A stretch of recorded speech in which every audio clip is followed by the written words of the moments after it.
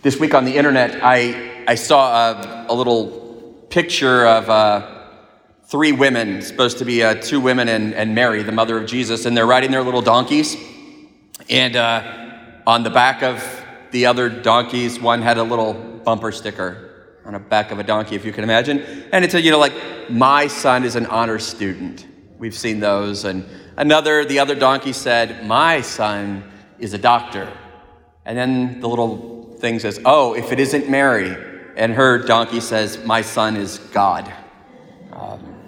I thought that was kind of cute, but it does kind of show us that if we just focus on the Holy Family, I think we do oftentimes isolate them so much to say, well, we just can't be like them. I mean, Mary's immaculately conceived. Joseph is the greatest husband and father there ever was. And then there's Jesus, who is God. Okay, well, the Holy Family is great, but that's got nothing to do with me because look at my family. We are not the Holy Family. And I think that's true, that when we look at that, if we put the Holy Family up on such a pedestal like that, well, of course, we can never live up to it. And, with all the other saints, we tend to want to see them as people like us. They're just like us, and we can be a great saint too. But the Holy Family looks like it's so unattainable. And I think part of the problem is, I love our little Christmas manger scene here, but that's a snapshot in time. Look, we've got Mary and Joseph, and they're just calm and peaceful and lovingly looking on the child Jesus, who probably never needed his diapers changed. And there's just a little sheep there who's just happy, and the ox isn't using the bathroom in the manger or smelling things up or anything. He's just a happy little ox and a donkey, and it's just all so beautiful. And if it was ever like that, it was for a minute. And then we hear today, get up, flee, go to Egypt. That little silent night, holy night thing, it didn't last very long. It reminds me of those family pictures you see this time of year on Christmas cards and on Facebook. I saw one of these being taken the other day where the photographer was trying to take the family picture. It was a disaster. Kids are running everywhere. They're throwing stuff. Brother is beating up their sister. They can't keep everything together. They're yelling at each other. The family's getting so mad at each other because we have to take the family picture. And finally, the photographer's trying to get it all together and is taking 800 pictures. And you get to see on your little Christmas card the one where it all stops for a minute. Or maybe they had to Photoshop in parts of 800 different pictures to make it look like everyone was happy all at once. But what do you see? You see the one picture on Facebook and you're oh man, I wish our family was like theirs. I'd like to see the video that led to that family picture, quite frankly. Because all of our families, they're just messed up. Paul is here talking about, it's wonderful for families to be together. We'll all sit around, and I know what we'll do. We'll sing a spiritual song to God in our hearts and give thanks for how happy we are as a family. I don't know about what your Christmas looked like, but I've experienced it where there's stuff flying around. People are mad. The kids are hitting each other. There's food on the wall, food on the floor. Presents are everywhere, and nobody seems to be very quiet or happy. That seems more typical of the family Christmas. So what's the deal here? Well, I think we tend to think we know the Christmas story, and we boil it down to this manger scene where it's just all peaceful and happy. But that was really not the life of the Holy Family. I had it rough. That happened, and then God says, it's time to flee.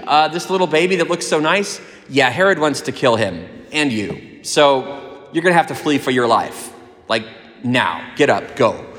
If I were Joseph, I would be okay, God, this is getting ridiculous. I don't want to go to sleep because every time I go to sleep, I have a dream and the angel of the Lord appears to me and says, my life is about to get complicated again. I would just stay awake if I were Joseph, First of all, he's told, his wife is pregnant and it's not his baby. But he gets his head wrapped around that, and okay. And then he's you don't even get to give birth at home. You got to go to Bethlehem, 70 miles away.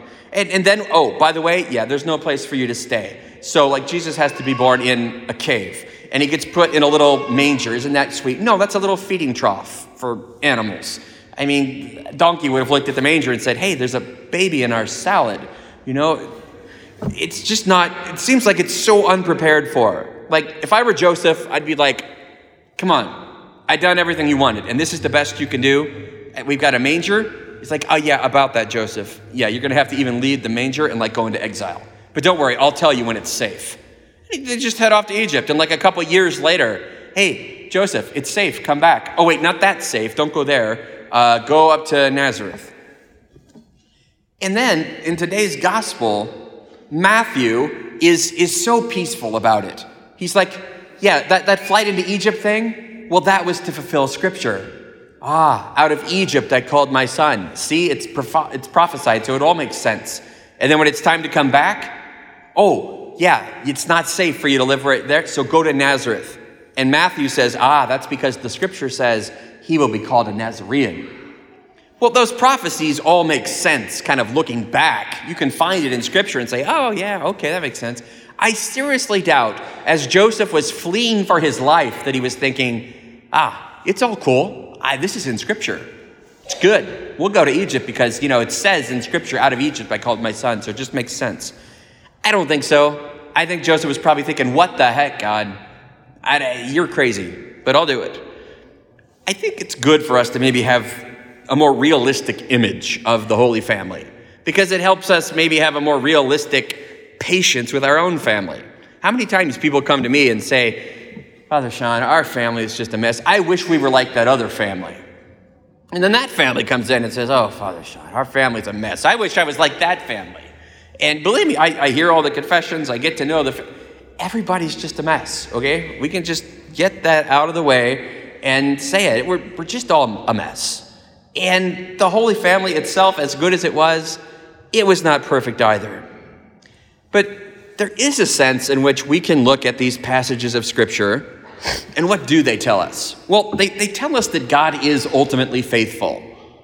Did he have a plan in allowing Jesus to be exiled to Egypt? Yes. Same way he had a plan when he allowed Israel to be exiled to Egypt, and later he sent Moses as a great deliverer and led them out into the promised land. Yes, God had a plan. Did it make sense at the time? Probably not. Did it make sense that they were going to have to go live in Nazareth? Well, maybe. It makes sense now. We can point back and say, this is why. But what about us who live right in the middle of it? Amidst all the pain and difficulties and the messiness of our families, well, maybe we can't go right to Scripture and say, this is what gives it all meaning. But I mean, there are Scripture passages. Like Jesus says, if you're going to follow me, well, then people are going to hate you. In fact, your family will be messed up if you follow me. Father will turn against mother-in-law, and mother-in-law against father-in-law, and daughter-in-law against father, and a father will hate his son. We read that stuff and we're like, yeah, whatever. Tell me more about how God loves us all. But then he says greater love has no one than this, to lay down his life for his friends. If you are my followers, Jesus says, it will leave to you giving witness, literally martyrdom for me. If you follow me, everyone will hate you because of my name. That's all in Scripture too. And we tend to kind of gloss over those ones. I say that not because life should somehow always be a drudgery or that we should live our life in constant flight, but that ultimately the Scripture passages that tell us, behold, there is coming a new heavens and a new earth when every tear will be wiped away. Behold, I go to prepare a place for you and I will come back and bring you to myself. We need to look at those passages, especially when things are rough, when we can't even get the one snapshot in time to put on our Christmas card. I like the ones when families send it out and it's just a mess on their Christmas card. I can relate to that family. So today, wherever you're at, let's not panic. Let's not get upset. Let's certainly not compare ourselves to the Holy Family or even compare ourselves to any other family, because it's all a mess. And the good news is that that's why Jesus came. If there's one lasting message from our Scripture today that we can take from it, it's that God is faithful. Yes, out of Egypt I called my son. Did he fulfill that? Yes, he did. Eventually, in a weird sort of way that probably Joseph didn't understand.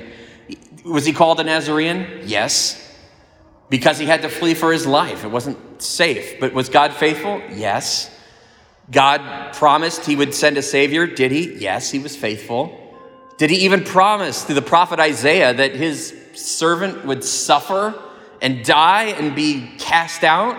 Yeah, he said that too. And was he faithful? Yes. Did he promise us that if you're my followers, it will not be easy? There'll be suffering. Yeah, he did. But he also promised that I will be with you. Is he? Yeah, he's faithful. And he promised us that no servant is greater than his master. So if this is what they do to the master, what will they do to you? Is he faithful to that? Yeah, he is. That doesn't feel so good. But he also tells us that it is written that one who lays down his life will take it up again. Did Jesus do that? Yes, he did. He says that on the third day, I will rise again. Did he do that? Yes, he did. He is faithful. And he promises us that if you follow after me, you will have joy in this life and have it abundantly. Will he be faithful to that? Yes, he will.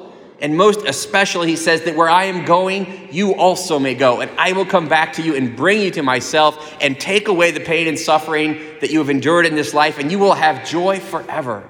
Will God be faithful to that? Yes, he will. Because ultimately, he tells us that we are his sons and daughters, and that out of the misery of this world, he has called us. We will be called Christians, for we will follow after Christ, the Anointed One.